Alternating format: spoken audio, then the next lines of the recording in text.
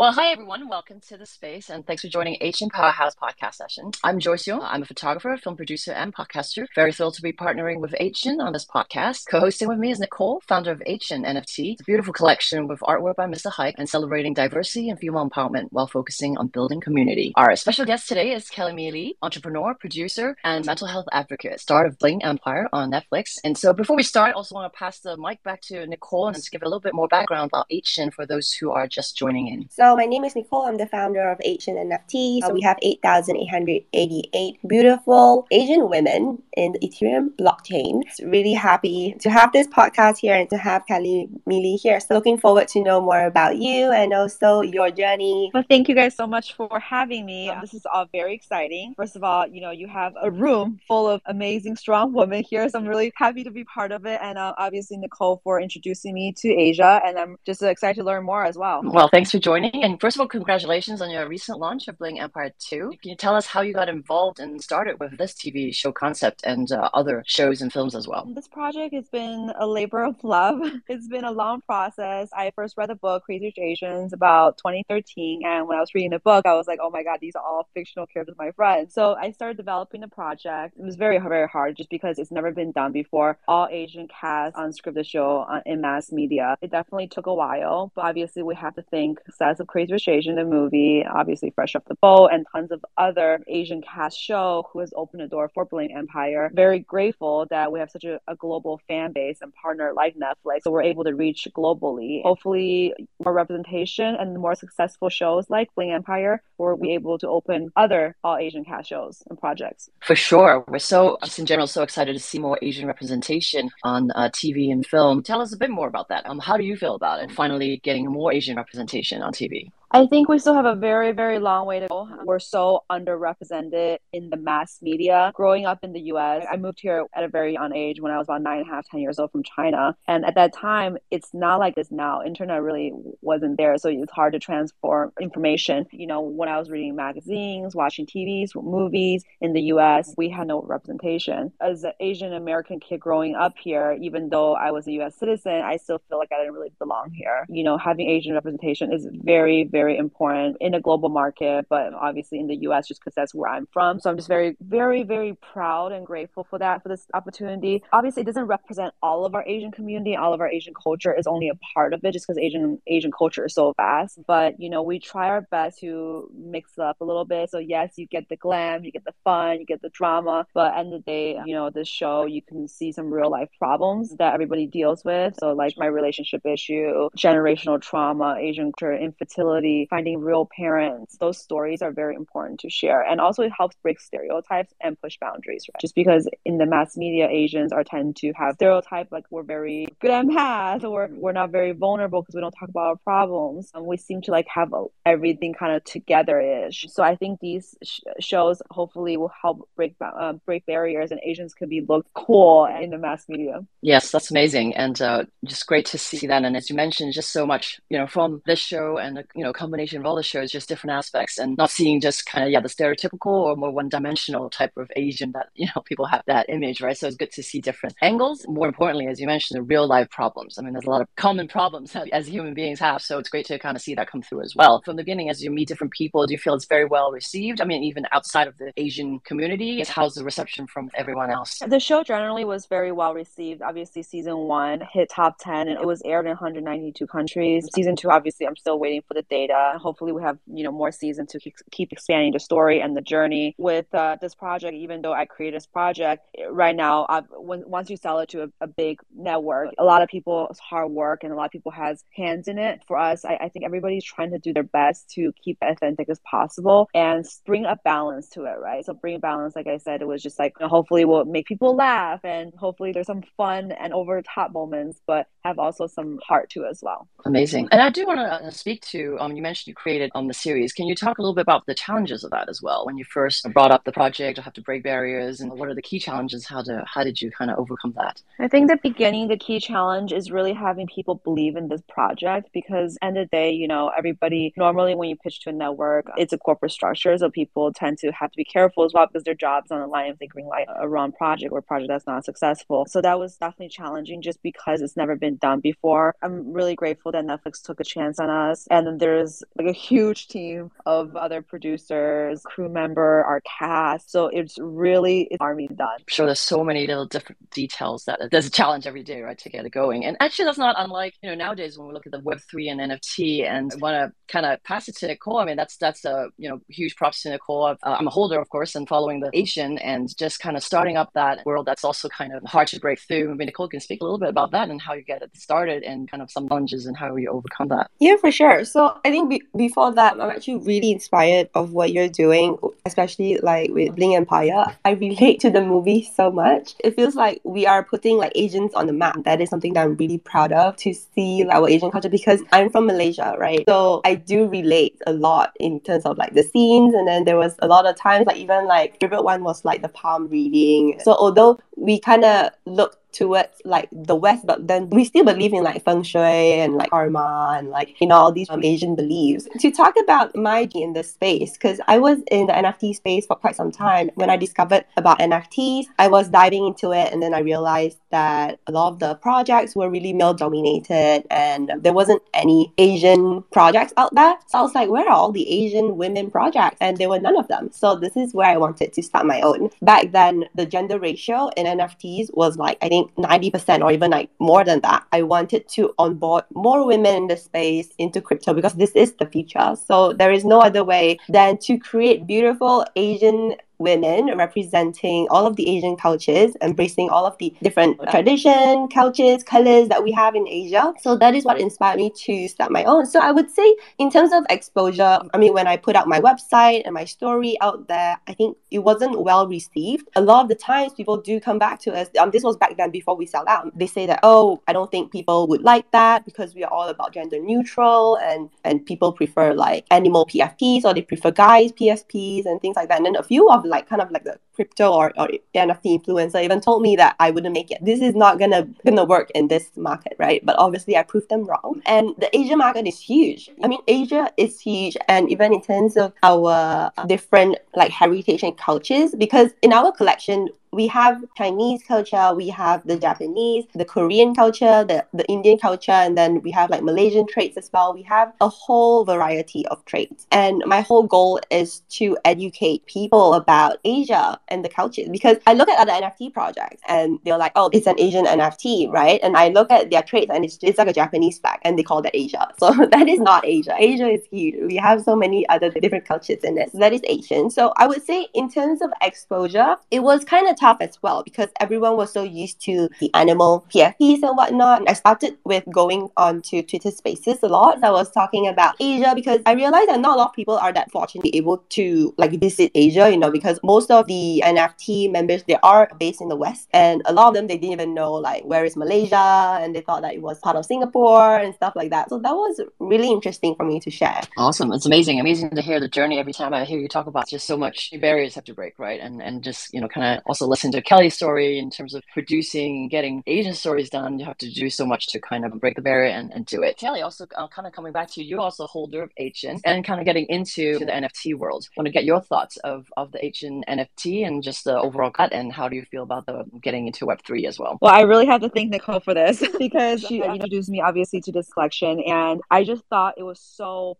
powerful. Again, it's such a male dominated industry, and she's able to create this collection that highlights Asian women and all the beauty and the characteristic and the personality through this collection. I thought was so beautiful. I'm very, very new to the NFT space, and I'm sure you guys are all a lot more knowledgeable than I am. So I'm very excited to learn from you guys. As far as Web3 goes, the same kind of it's kind of the same thing. I'm just really excited to see where it's gonna go. It's very, very exciting, the space right now, because at the very beginning, I have no idea where it's gonna go, but this is something that's very, very exciting, and I'm really looking forward to see the future of it. Awesome, for sure. Yeah, it's changing every day. I mean, I started in February, and every day I'm learning new things, new acronyms, and just kind of new ideas coming out of the Web3. So it's for sure very exciting. I mean, Kelly, you reinvented yourself quite a few times. Can you take a step back and talk about the other, I guess, industries and careers that you've been in, and how did you pivot and reinvent yourself each time? So funny, when I talk about my career, I just feel like I have like commitment issue or something, because I just changed so much.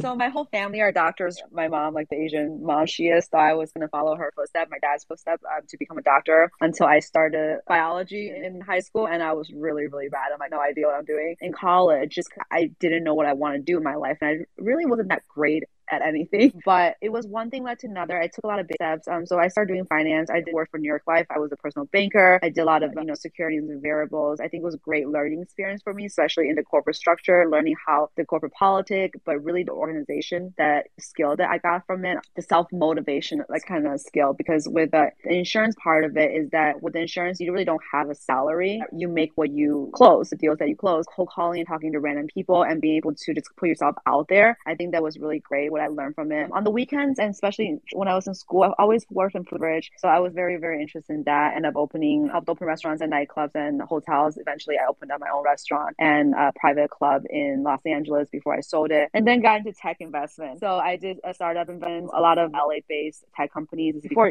the Bay Area was pretty much all the tech incubators. And we did an incubator in Los Angeles that focused mostly on the LA-based startup companies. This is before Silicon Beach. Right now, there's an area in LA called Silicon Beach. This is before it was kind of that happened. Nowadays, so I just invest in a fund out of Singapore, actually, called Teacher Ventures. I don't know if anybody's heard of it, but it's focused on investing in women tech companies. Right now, I'm still doing a little bit of that. I got into entertainment. I think when you live in LA long enough, you're going to make a lot of friends in entertainment. And because I know how to run business, how to start a lot of the corporate structures, and a really good friend of mine at the time named Jason Ma has a company called East West Artists. It managed some of the biggest talents in Asia and the US market. And we had a partnership with a big management company here called Untitled. So all Untitled's clients we manage exclusively out in Asia. So that's when I really kind of jumped in both my feet to the entertainment space and really learning the Asian representation and how important it is to have Asian representation in Hollywood. I was there for about 3 years. I was the managing partner for that company. The company was also a HTC portfolio company, which as a HTC the headset, I started producing afterwards because when I realized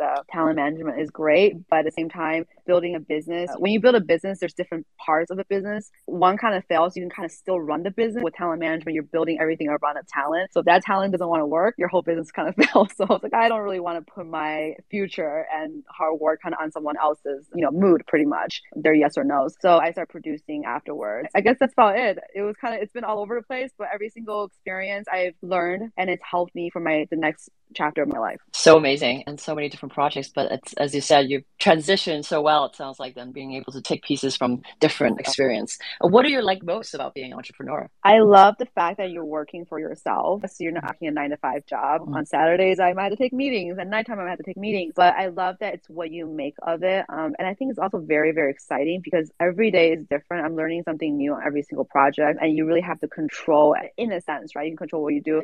Obviously with entrepreneur, it also comes with the ups and downs, right? Because when you work a corporate job and a salary job, it's a lot more stable than being an entrepreneur. But that's also, I think, very exciting about it as well. So, have to be able to adjust and know that it's a wave. You got to ride a wave. Sometimes it might be down, but the next up is right there. And when you're a true entrepreneur, you can always make it up. So true. And thanks for sharing that. It's very uplifting. That's very empowering. Yeah, I mean, sure. I would say you are quite experienced and you have kind of like dived in a few like industries and stuff like that. I think that is something that I would want to explore as well, to try out different things. And also, I kind of realized that I love working for myself. I like managing my own schedule because I do have 2 kids. I realize each time I put them off to bed after 10, that is where I start working. And I can't do that if I have like a fixed job. So that is something that I enjoy doing. So it's really fun. It's a whole new journey, right? It's like you'll never know when it's like ups and downs. When we were at our down times, there will always be an up time. So that is really exciting. Yeah. So right now, like the market is down and then everybody's just like, panicking, and then it's a whole mess right now. But we will make through it. I get so depressed every morning when I look at my Ethereum. Yeah. Oh no. Yeah. It's horrible. It's horrible. Yeah. I just stopped looking at it right now. I was like, just wake me up at the next bull run. Yeah. So true. Like every day I'm like, should I buy more now? And then it goes down further. I'm like, oh, that's not good. Yeah, I'll ping you when it's a good time to look. I was like, okay, you can look now. Oh, good. Yes, thank you. Because you're way more experienced in the crypto and NFT. So do ping me. Kelly, you're a mental health advocate. So maybe we can talk about your journey in terms of how do you get there and why is that so important to you? Literally my favorite topic to talk about recently. Mental health has been such a new thing to me just because growing up in Asia and, in the Asian family, we never, ever talk about mental health. Even that word had a stigma to it that it's bad. But mental health is just really your mental well-being, kind of like your physical health. I really hasn't discovered the mental health journey until in my 30s, in my like 30 Ep03 maybe when I started looking more into mental health. And I realized that, I lived with myself for 30 plus years, but I really didn't even know myself. And I didn't really kind of dig deeper with myself until I started this journey, this self-discovery journey and learning more about myself. I realized so much. One of the things I think Asians can relate to is not feeling good enough, because growing up in a family that strives on perfection. With my mom, growing up, anything short of 100 is like a failure. I remember I was telling my mom, because so 90 to 100 in the US is an A, so it's all the same. It's kind of the same grade. Like, wow, I got a 90. She's like, why did you get 100? I'm like, but it's the same thing. She's like, but it's not the same. So nothing I did was ever good enough, but just the way that she was taught as well. So then I kind of tend to always try to value myself by other people's approval. I mean, that's just a little part of it. I can talk about this all day long, but spending the time getting to know myself is really the foundation of everything. So during that time, I spent a lot of alone time, and I listened to a lot of podcasts, read a lot of books, went to therapy, watched YouTube, and my life is so much better in every aspect of my life now, because I spend time to get to know myself and take care of my mental health. And nowadays I'm able to set clear boundaries as well as to listen to my body. So sometimes if I feel like my mind's a clutter or something, I know that I need to pause and reflect and think about the next step instead of just keep going, and just kind of basically running on empty all the time. I think for me, it's switched my life and perspective so much. That's why I'm so passionate in talking mental health. I mean, I can literally go on for a whole hour about this, so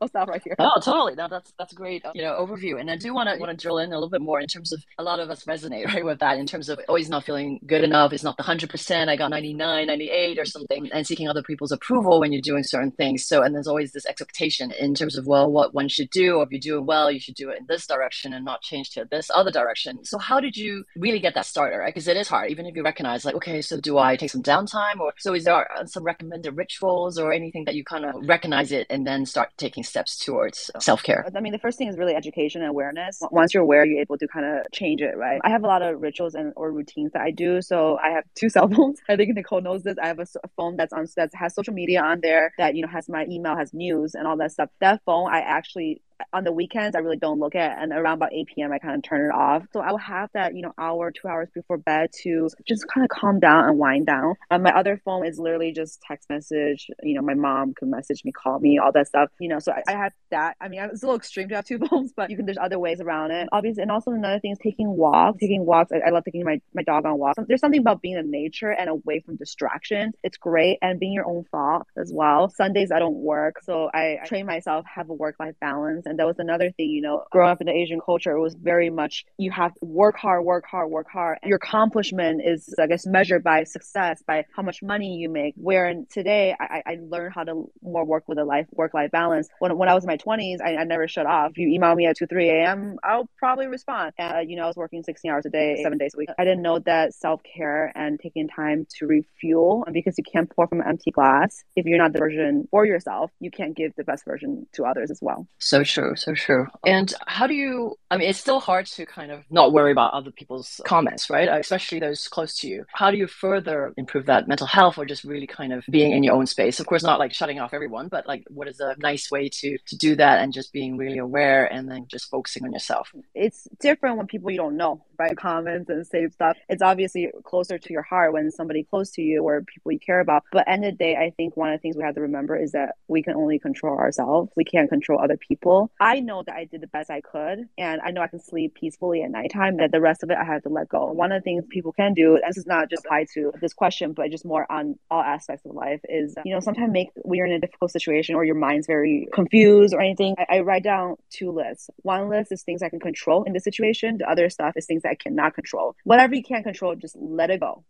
And then focus all your energy on things that you can control. That's excellent advice. So you used to travel a lot. Obviously, during the pandemic, it's quite difficult. Everything's on pause. Like, are there favorite places? And, as part of the holistic, also managing your mental health, or just, shutting off from other things. But are there like type of places that you gravitate towards more? I love warm weathers. I'm not a cold weather person. So obviously in the US, it's really easy to escape to Mexico. I love like Europe and Italy in the summer. Southeast Asia, just like that's where my heart is. I'm actually heading back to Singapore in like 3 days. I'm so happy it opened up. So I wasn't, before the pandemic, I was in Asia. There's a point I was in Asia once a month, if not like 4 times a year. So I'm just really excited to be back there. But I love Vietnam. Vietnam's been my new favorite. I kind of explore a new city kind of every single time, but like Hoi An is so beautiful. So I love stuff that has a lot of culture to it, because I think a lot of these big cities sometimes lose its culture because it's so, just malls and very, it's loose. I love eating like street food and very like getting to know the local people. So that's why,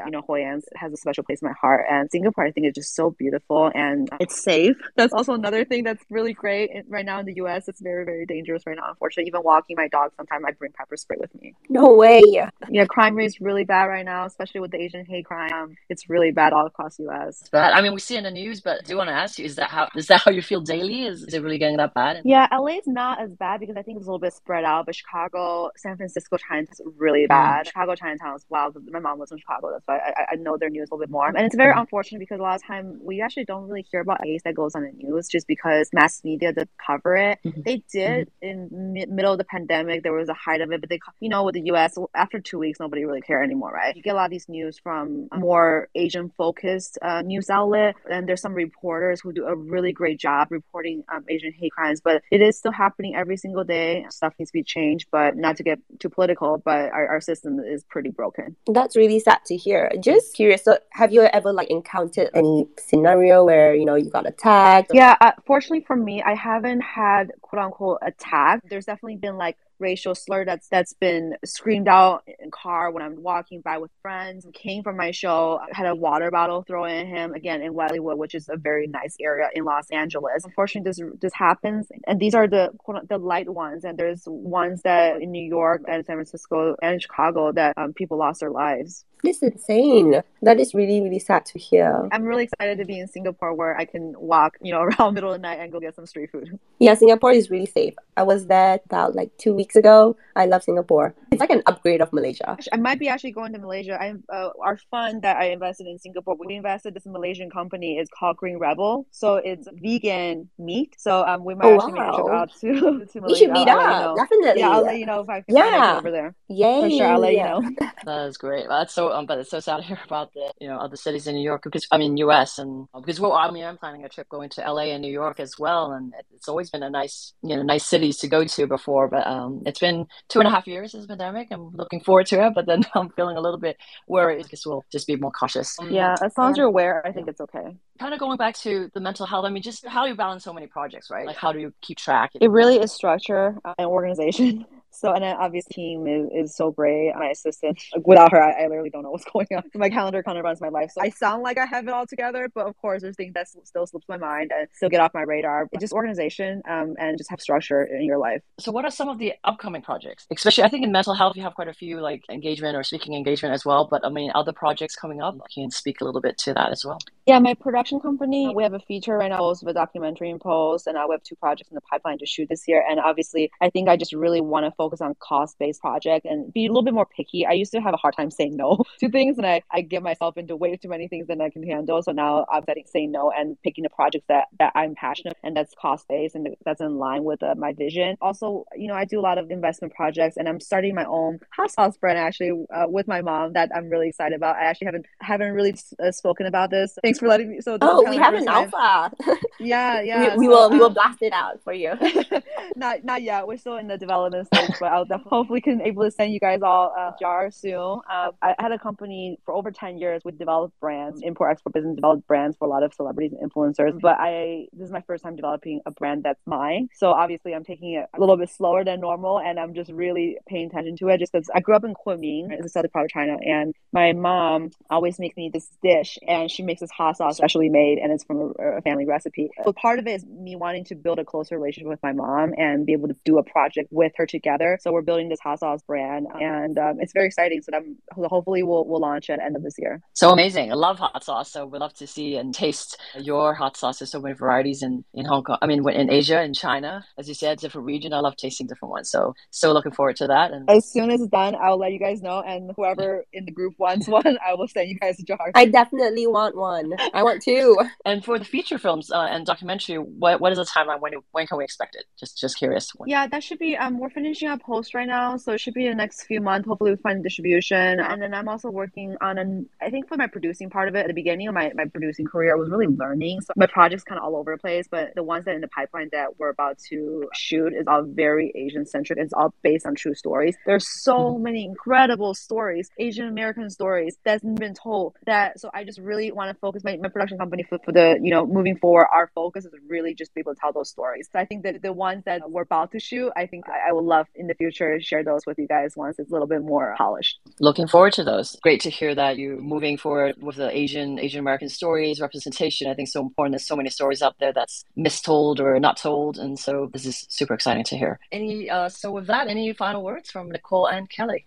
I really enjoyed this space. I learned so much from Kelly, and I think it's quite relatable that she said that when she was in her 20s, even at 2 a.m., she would start replying emails, and that's so me. Like my team members, sometimes they send me a message and they're like, Nicole, you don't sleep. And sometimes it's like 3 a.m. and I'll just reply them in an instant. So I feel that I do learn a lot, and I do think I need 2 phones as well. I think that's a life hack right there. My phone, the notification just can't stop ringing, and sometimes if it's an important call, I'll just miss out as well. Yes, I think I need 2 phones. I do enjoy this session. I'm really grateful, Kelly, for your time. I know that you are so busy. I'm looking forward to see you in KL and also for your hot sauce. So true. So amazing. Yeah, I'm looking forward to that too. And thank you so much, Kelly, for joining. And it's a great conversation. So any final words from you or final advice? Just thank you guys for having me here. Thanks, Joyce. Thanks, Nicole, for being great hosts. And for everybody who's listening, I think it's so important to build communities like this. So thank you for having me as part of it. Again, thanks. Thank you, Kelly, for joining Nicole, co-hosting. Thank you so much, and stay tuned for the next one.